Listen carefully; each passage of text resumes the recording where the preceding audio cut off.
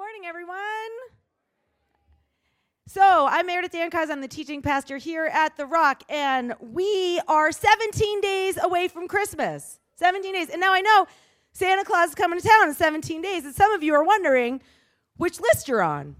You know, because there's two. And I have an inside connection. So I have the top 10 things that'll get you on the naughty list, and some of you need to make a course correction. So this is a favor to you. So here's one of the things that can get you on the naughty list: how you replace the toilet paper roll. Okay. Anyone? This is like self-check here. Anyone who answered anything other than A, you are on the naughty list. You need to correct your behavior. Thank you. Yes, all of my A people, you're out there. Okay, next one, the number 2 thing that's going to get you on the naughty list: if you are putting your dishes in the dishwasher and not rinsing them, right? And I know there's some of you looking at your spouse right now, or your partner going, you are on the naughty list, right? So you got to start rinsing your dishes if you want to get on that nice list. Okay, next one, pen stealing. Some of you see a pen and you just can't help yourself, right? Like you have a stack. You have some returning that you need to do. You know, most of them have a little logo on it, or you've stolen it from a friend. Start pulling out your pens and seeing which ones don't belong to you. How about this one? Running the yellow light. And some of you, I have a spouse who is definitely on the naughty list because of this, and you'll say, it was orange, you know, right when I went through it. So if you see a yellow between now and Christmas, you better start stopping. You know, that means to stop. Okay, next one. You reply all to emails that you should not be replying all to. You reply all the group emails. Stop doing that. Santa is very upset about that. He is keeping score. Okay, not returning your shopping cart. You're those people who put it right. You think it's so far away. I'll just put it right between these 2 spots. That's not going to bother anyone. It is definitely naughty list criteria. Okay, next one, not flossing. Santa cares about your dental hygiene. You have been ignoring your dentist's advice. You need to start flossing. You have 17 days to pick up the habit of flossing. I heard it takes 21 days to get a habit, so you're well on your way. Okay, next one, you microwave smelly food in the office. And I have to break it to you. If you microwaved fish in the office, there's no hope for you. You are just permanently on the naughty list. You can't get off it. Just go bananas then. This one, you put things that don't belong in the recycling, and you put things that belong in the recycling in the trash. So pay attention to your trash habits over the next 17 days. And the last one, regifting.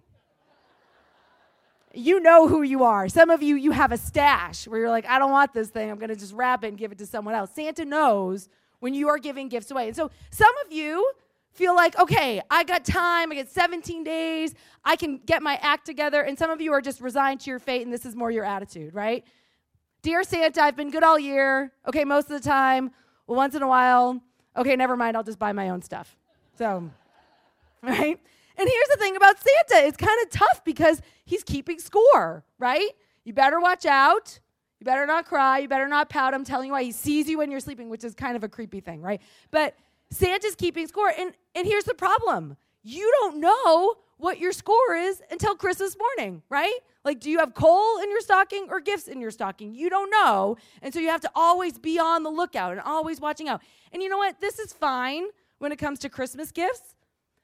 But often we start to think that God works the same way, right? That God is keeping score. There's a good list, there's a bad list, and you're not quite sure which one you're on, but you better watch out because God is going to get you if you don't do the right thing. Many of us think that life kind of works like The Good Place. If you've ever seen The Good Place, I've got a great clip about how they talk about the afterlife, the good and the bad place. And so some of us actually think that's the way the afterlife works, right? That really God's keeping score. And of course, it's important to do good things and lead a good life and be kind and stay on the nice list and not get on the naughty list and all of that.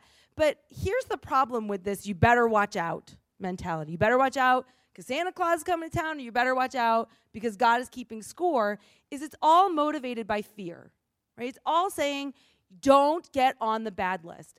Don't end up on God's bad side. And it makes us afraid. But here's the thing. Fear is not a great motivator. sure, it's a good motivator if you want to curb something right away, curb some bad behavior right away, but it actually doesn't change hearts and minds. And when we use fear as a motivator, what starts to happen is shame creeps in. And shame is more than you did something wrong. Shame starts to say, you are wrong. Not just that you're on the bad list, but you are bad. You, at your core, are flawed. Brene Brown, who's a vulnerability and shame researcher, says this about shame. She says, shame corrodes the part of us that believes we can do better and be better.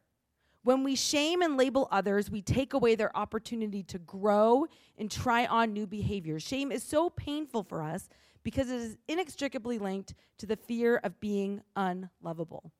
See, fear may stop us in the moment, but fear prevents us from growing and changing. Fear prevents us from actually doing the right thing for the right reason. And when shame creeps in, when we start to feel like you are bad, we actually can't change. It's not just that it makes you feel bad, and that's why you shouldn't use shame. It's that it's ineffective, because what it starts to say is, at your core, you are flawed.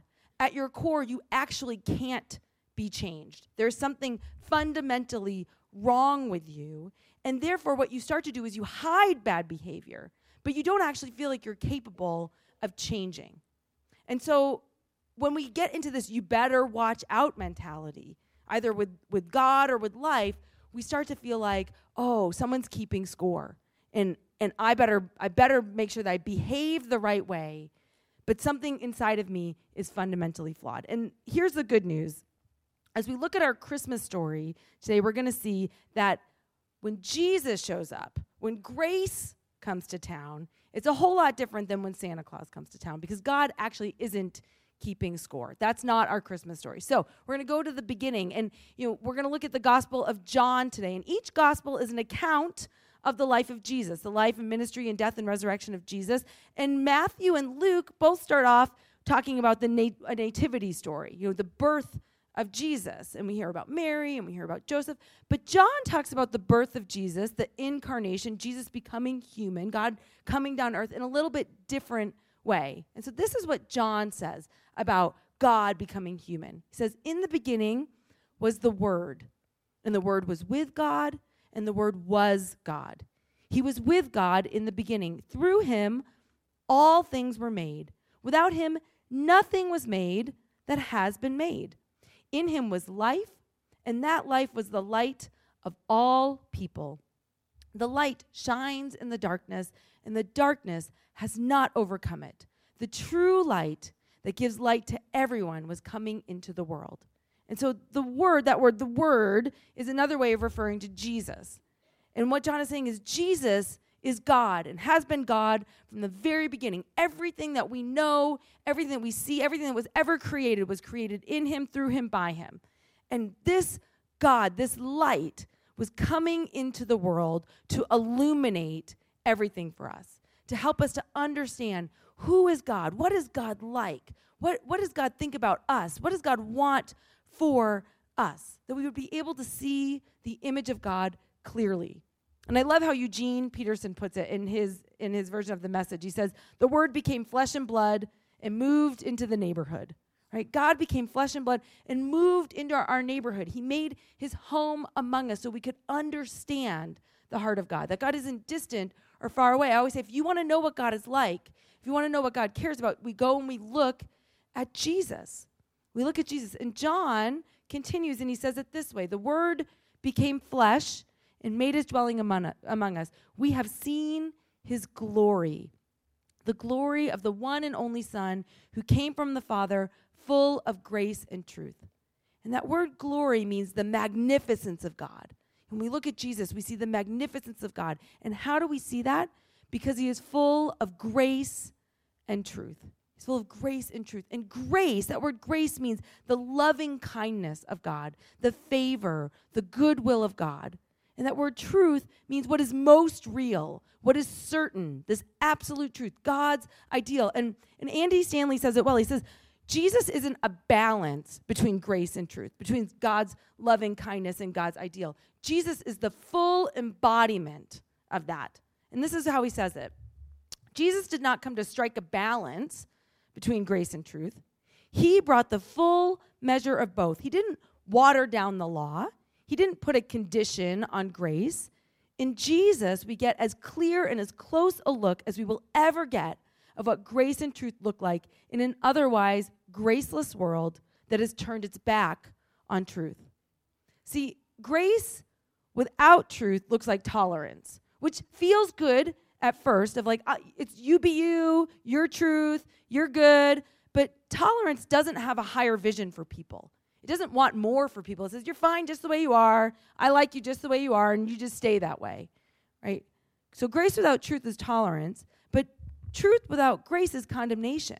It's this, and it makes people hide because it says, you're bad, everything you do is wrong, here's the ways that you're not getting it right. And Jesus is not grace or truth, or sometimes grace and sometimes truth. Jesus is grace and truth at the exact same time, which can feel like a contradiction. But this is, again, Andy Stanley says it like this. Grace doesn't dumb down sin to make it more palatable. Grace doesn't have to. The purpose of truth isn't to isolate people from God or from his people. As we follow Jesus through the Gospels, we find his acknowledging the full implications of sin and yet not condemning sinners. The only groups he consistently condemned were graceless religious people, those who misused truth to control through guilt, fear, and condemnation. See, when Jesus comes to town, he doesn't use fear to change us. It's not you better watch out. He uses freedom. He uses deliverance. And so let's look at what this grace and truth together looks like. Let's look at one of the stories where we see this most clearly. It's an unusual story to teach at Christmas time, but I think it's a great one. So it's in John 7:53 to 8:11. It says this. They all went home, but Jesus went to the Mount of Olives. At dawn, he appeared again in the temples where all the people gathered around him, and he sat down to teach them. The teachers of the law and the Pharisees brought a woman caught in adultery. They made her stand before the group and said to Jesus, "Teacher, this woman was caught in the act of adultery. In the law, Moses commanded us to stone such women. Now what do you say?" They were using this question as a trap in order to have a basis for accusing him. But Jesus bent down and started writing on the ground with his finger. When they kept on questioning him, he straightened up and said to them, "Let any one of you who is without sin be the first to throw a stone at her." And again he stooped down and wrote on the ground. At this, those who heard began to go away one at a time, the older ones first, until only Jesus was left with the woman still standing there. Jesus straightened up and asked her, "Woman, where are they? Has no one condemned you?" "No one, sir," she said. "Then neither do I condemn you," Jesus declared.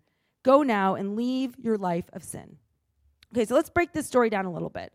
Because Jesus, he's at the temple, he's teaching a bunch of people, and suddenly the religious authorities come in with this woman who's just been caught in the act of adultery. It's not that they know that she's an adulterer. She's just been caught in the act, right? So she is exposed in every which way, right? She's scantily clothed, and she's exposed in her sin, and she's standing there, and she's terrified, and they say, "Well, this woman just got caught in the act of adultery. What are you going to do about it, Jesus?" Moses says that we're supposed to stone her. What do you say? And we're told that they're using this as a trap because what they're trying to do is expose Jesus, because they think Jesus is he's grace without truth. You know, he's just going around making everyone feel good. So they assume like, oh, we've caught him. Right now, he's going to let her off the hook, and it's all gonna be exposed that he doesn't actually follow the law of Moses. He's a false teacher. He's no good. Or he's going to follow the law, and then all of these people are following him because he just makes them feel good. They're gonna cut ship. They're gonna abandon him because now he doesn't have mercy on them. And the other trick that they have for him is if he actually does enforce the law, right, and have her stoned, well, he's now going to be in opposition to Rome, because remember, Israel is an occupied nation, and Roman law says you're not allowed to actually go and kill people. Only Rome can execute people. So they think, we've got him. Perfect. We've trapped him. He's going to have to choose this or that, and either way, he's in trouble, right? No matter what he does. But what does Jesus do? He stoops down and starts writing in the sand. And now there's been a lot of hay written on, like, what did Jesus write? Nobody knows what Jesus wrote. If someone tells you, we know what Jesus wrote, we have no idea what Jesus wrote. But we do have a sense of why he started to write in the sand. The first reason would be to take attention off of this woman, right? Because here's this woman who is shamed, who is afraid, and rather than everyone staring at her, he draws attention to them. But also it was common for Roman officials to write their verdict in the sand. So everyone is eyes on Jesus, trying to figure out what is he going to do. And the religious authorities just keep plastering him with questions. What are you going to do, Jesus? What are you going to do, Jesus? Come on, Jesus, tell us what you're going to do. And this is what Jesus does. And this is why I love Jesus, because he flips it every time. And he stands up and he looks at them and he says, yep, you're right, that's the law. So, let any one of you who is without sin cast the first stone. Now, often when we hear this story, we think this is Jesus saying, well, you've made mistakes too, and so if any of you has never made a mistake, then walk away. That's not what Jesus is doing here. He's doing something much bigger. Jesus is exposing what's really going on here, because he's saying, oh, you want to go to the law? You want to live by, you better watch out? You want to keep score? Then let's keep score, because I know how to keep score. Jesus is confronting the religious authorities in this moment, because he's holding everyone to the law. He says, if you want to go to the law, we can go to the law, but it applies to you too. Because here's the thing. She is guilty of breaking the law. She has broken one of the commandments, right? She is not supposed to be having an affair. And this is what the law says. If you are caught in the act of adultery, it says, if a man commits adultery with another man's wife, with the wife of his neighbor, both the adulterer and the adulteress are to be put to death. So they're not wrong, right? This is what the law says. This lady's been caught. What are you going to do, Jesus? Right? So that's the law. But she's not the only one who's guilty of breaking the commandments here, because all of her accusers are also breaking a commandment, because the commandments say you cannot be a malicious witness. You cannot bear false testimony. And so he's saying right now, anyone who's involved in this situation who is not currently sinning, go ahead and throw a stone. Because he says, you want to go to the law? I know the law. You know the law. Let's go to the law, because this is what the law says. On the testimony of 2 or 3 witnesses, a person is to be put to death. But no one is to be put to death on the testimony of only one witness. The hands of the witnesses must be the first in putting that person to death, and then the hands of all the people. You must purge the evil from among you. So they're not wrong, right? They know the law. It says you got to have more than one witness. They conveniently have 2 or 3 witnesses, right? And he says, you're right. If you want to go ahead and enact the law, go ahead and throw the first stone. That's the way this works. But there's a catch. There's a catch. Because the law says something else about being a malicious witness. It says this: you shall not spread a false report. You shall not join hands with a wicked man to be a malicious witness. So a malicious witness would be someone who either set up an evil situation, who is lying about a situation, or who is partnering with someone in an evil situation. And we are told right from the beginning that this is a trap, right? They've set this up. But we have hints that at the very least they're complicit. At the very least they've allowed something that shouldn't be happening to happen so that they can use it for their advantage. But we have hints that there might be more behind that. They actually might actively be behind this situation. And here are the hints. The first one is there's no man, right? Now, unless this guy, because they were caught in the act of adultery, right? So unless this guy is really, really, really fast and can outrun a whole group of people, it's a little bit suspicious that they only have the woman here, right? So there's already a hint that, like, this smells a little fishy. This doesn't seem right. And then we're told they have to have multiple witnesses. They have to have multiple witnesses. And they just so happen to have multiple people who just so happen to stumble into this circumstance and witness what was going on. And they were able to bring this woman before Jesus, because Jesus just so happened to be at the temple, right? There's a lot of smoke, and Jesus is assuming there's some fire here, right? And so here's the problem. If you are a malicious witness, Jesus is saying, if you are pure-hearted and genuinely concerned and want to uphold the law of Moses, go for it. You are within your right to throw the first stone. but he knows the law, and they know the law. And if you are a malicious witness, if you've set something up, if you've been complicit in evil, if you are somehow bringing a situation about that is meant to trap someone, it doesn't go so well for you. This is what the law says about being a malicious witness. If a malicious witness takes a stand to accuse someone of a crime, the two people involved in the dispute must stand in the presence of the Lord before the priests and the judges who are in the office at the time. The judges must make a thorough investigation, and if the witness proves to be a liar, giving false testimony against a fellow Israelite, then do to the false witness as that witness intended to do to the other party. So Jesus isn't just saying, oh, we've all made mistakes, no big deal. Like, you know you've made mistakes too. Jesus is saying, oh, if you want to play by the rules of the law, then we can play by the rules of the law, because I know the law and you know the law, and we all know what's going on here. And so as soon as you throw a stone at her, you also are under the penalty of death, because you are bringing false witness. You are a malicious witness. You are complicit. You have joined hands with evil to bring about a situation. And so Jesus is saying, we can play by the rules of you better watch out. Like, if that's how you want to keep score, we can keep score. But we keep score with everyone. You too. And so what happens is Jesus doesn't say it outright, but he knows the law and the experts know the law. And so Jesus stoops down and starts writing in the sand again. And he takes all the attention off of everyone else. And what do?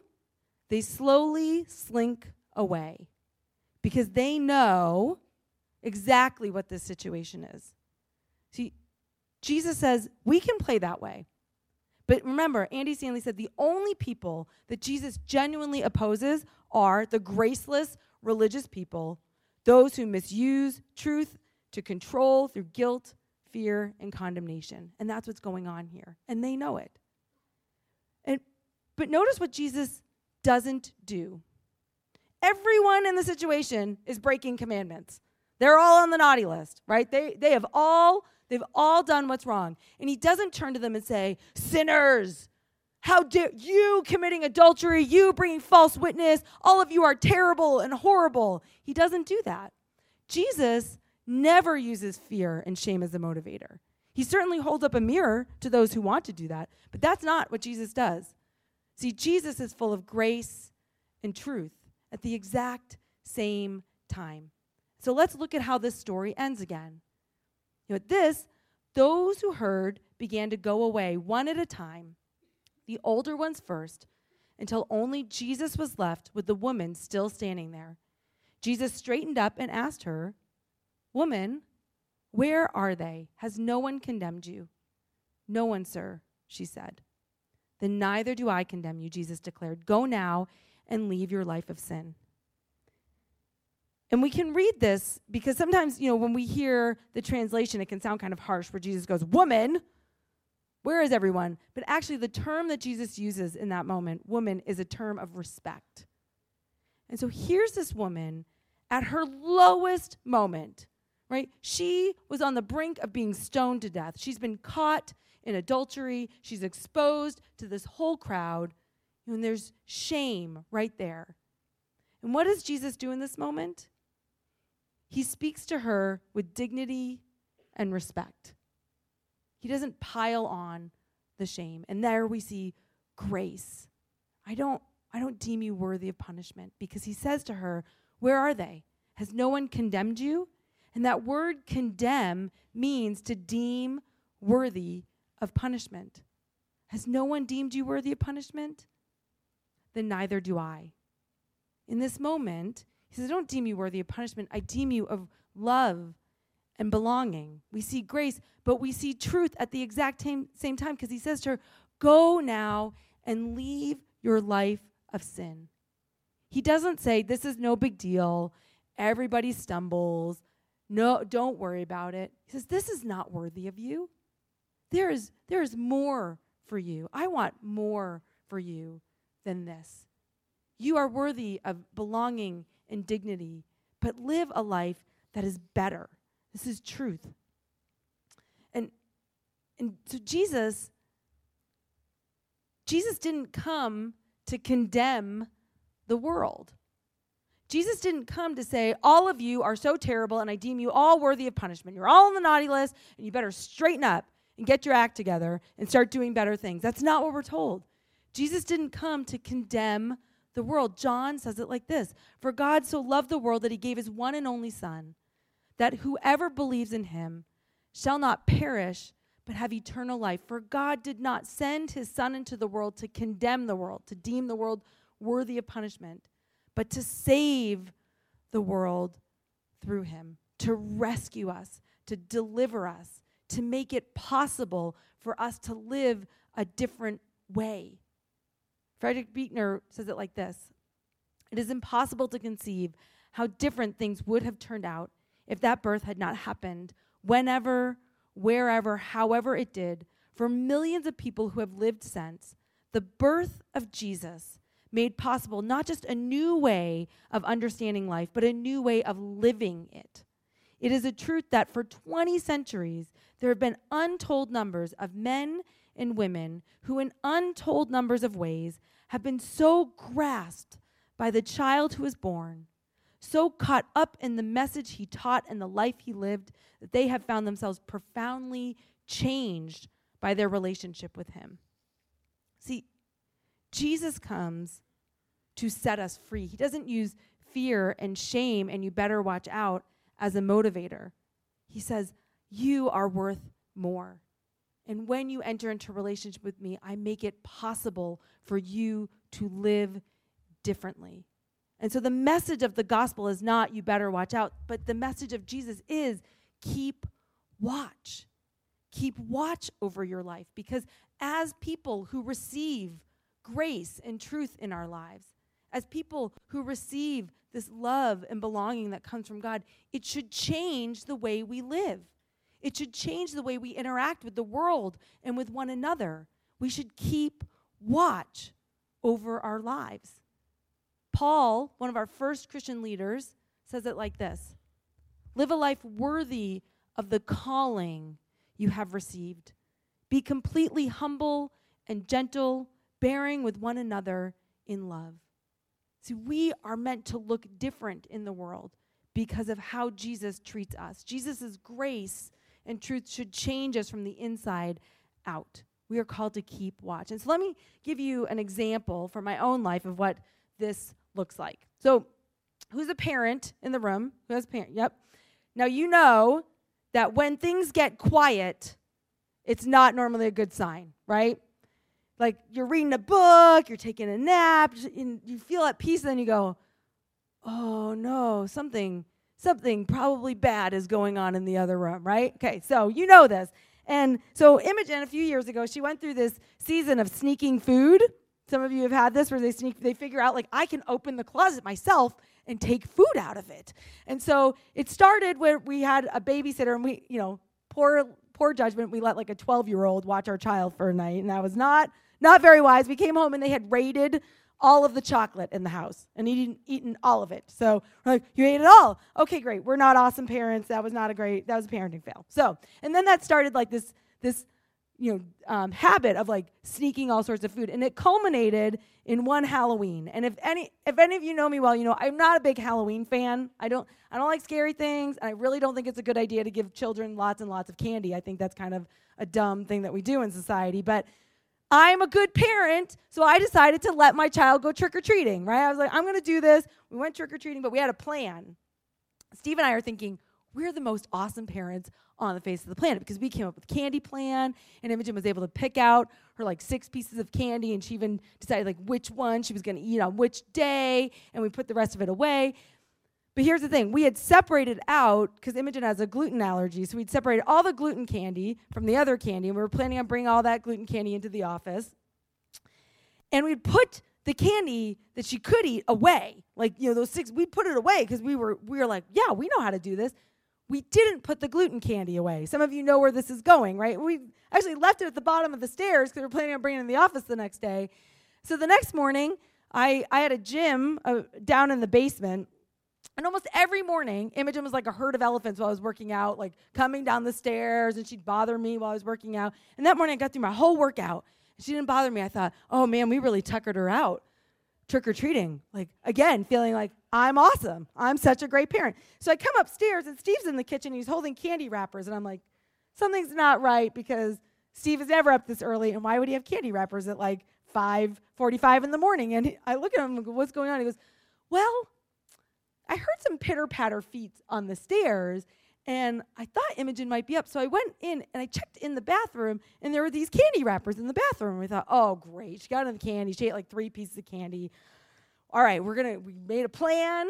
We're going to go in and talk with her. We walk in, and again, we're feeling like, we got this. We walk in, and Imogen is literally surrounded by candy wrappers on her bed. She had eaten over 20 pieces of candy before 6 a.m., right? And so all of my plans are out the window, and I'm like, what is going on? I mean, they were like stuffed in the side table, and she looks up at me, and you can just see, here's this little face that's totally busted, right? Totally afraid, but totally busted. She is guilty, right? There's no hiding it. Like, you can't just kind of put it behind. I mean, they're everywhere. Candy wrappers everywhere. And she should have seen the look on her face. She was terrified, right?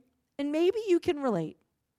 Right? Maybe you have made a really big mistake in your life, and you got caught, or you're afraid of getting caught, and you just feel like, I don't want anyone to know. I'm so afraid, right? Totally busted. And you feel that shame start to creep in of, uh-oh, I better watch out. Someone's keeping score. And you're just waiting for the hammer to drop, right? You're just waiting for whatever the punishment was. So here's Imogen on this bed surrounded by candy wrappers, totally afraid, knowing that her parents are looking at her like, what have you done? What have you done? And there's no hiding it. And she looks at me, and she goes, Mom, are you mad? And everything in me wanted to go, yes, I'm mad. You just ate 20 pieces of candy before 6 a.m. What is the matter with you, right? I wanted to bring the hammer down.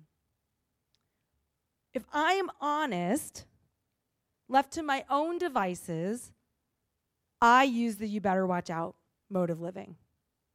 I use shame and punishment and fear when I'm left to my own devices. Kurt Thompson, who's done a ton of research on shame and faith, he says this: shamed people shame people. Shamed people shame people. And when I am stuck in the cycle of feeling like I'm not good enough, I better watch out, I better get my act together, I better hide all of my mistakes, I react out of shame. Left to our own devices, we go to the you better watch out mentality. But this is why I am so grateful for the grace of God.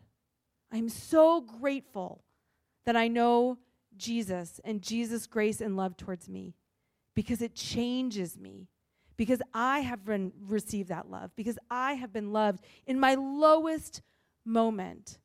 It's like a giant stop sign that says, how are you going to respond?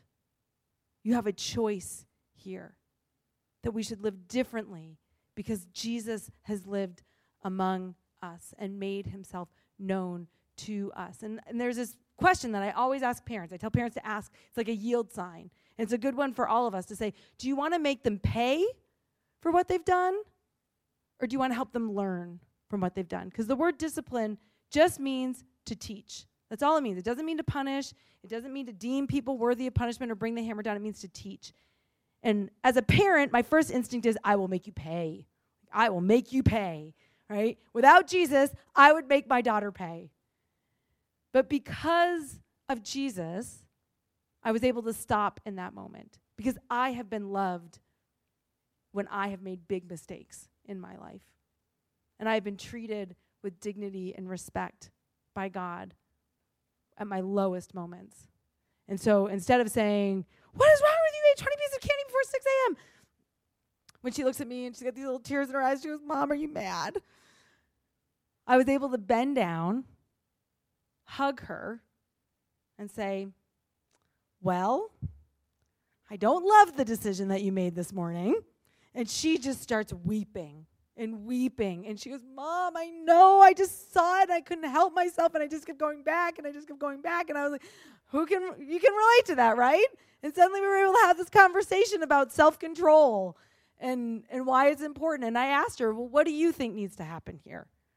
How do you think we should handle this? And parents, here's a great tip.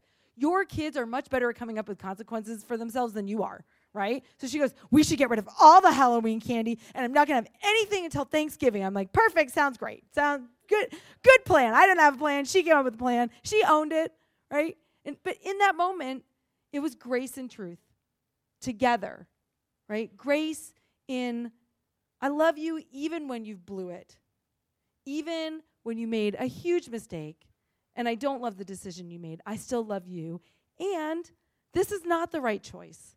This is not the right way to go. We can live and respond in the world with grace and truth because of a God who loves us, a God who has treated us with grace and truth. Jesus has not come to condemn the world. He has come to save the world. He says, yes, sin is real, but it is not the most real thing about you. You are not the sum of your bad decisions. You are more than that. You are more than that. And I want more for you. That is the call of grace and truth. Not to watch out, but to keep watch. That your life should reflect this. So let me read that Ephesians passage one more time. Live a life worthy of the calling you have received. Be completely humble and gentle. Be patient, bearing with one another in love. Because Jesus has come to town, our lives are changed. And so each week, we are ending our series with an opportunity for you to reflect. And we have snowflakes out in the lobby. And last week, we asked you to write down what you hope for. Not what you wish for, but what you hope for. And today, again, don't rush out. I know all of you just want to rush out, but don't rush out. Take a moment to respond. And the thing I want you to think about today is, what does it look like to keep watch this Christmas season? And maybe that means that you need to respond to someone else with grace and truth. Maybe there is someone in your life that you've been impatient with, or not bearing with love, or not gentle, or not humble towards. And there's someone, you need to write that name down to say, I need to remember that I need to treat this person differently because I have been treated this way by Jesus. Or maybe there is an issue in your life that you need to be reminded that God is not keeping score. That God is not, keeping score and waiting to get you. The hammer is not waiting to drop. That God looks at you and says, you are worthy of love and belonging, and I want more for you out of life. And maybe it's writing that issue down and remembering that Jesus has come to set you free. He's come to save you, to deliver you, not to condemn you. So as we respond and worship in just a moment, I be thinking about what is it, God, that you want me to keep watch over in my life? Not to watch out, but to keep watch. Let's pray.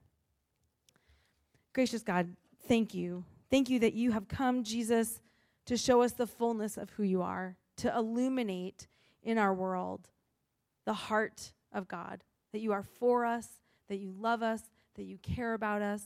God, let us be people who are changed by your grace and truth. Let us be people who reflect your love in our lives out in the world, Lord. Let us live differently because of you. Teach us to keep watch, Lord, but help us to not be afraid in this Christmas season, but to know that you are always with us and you are for us.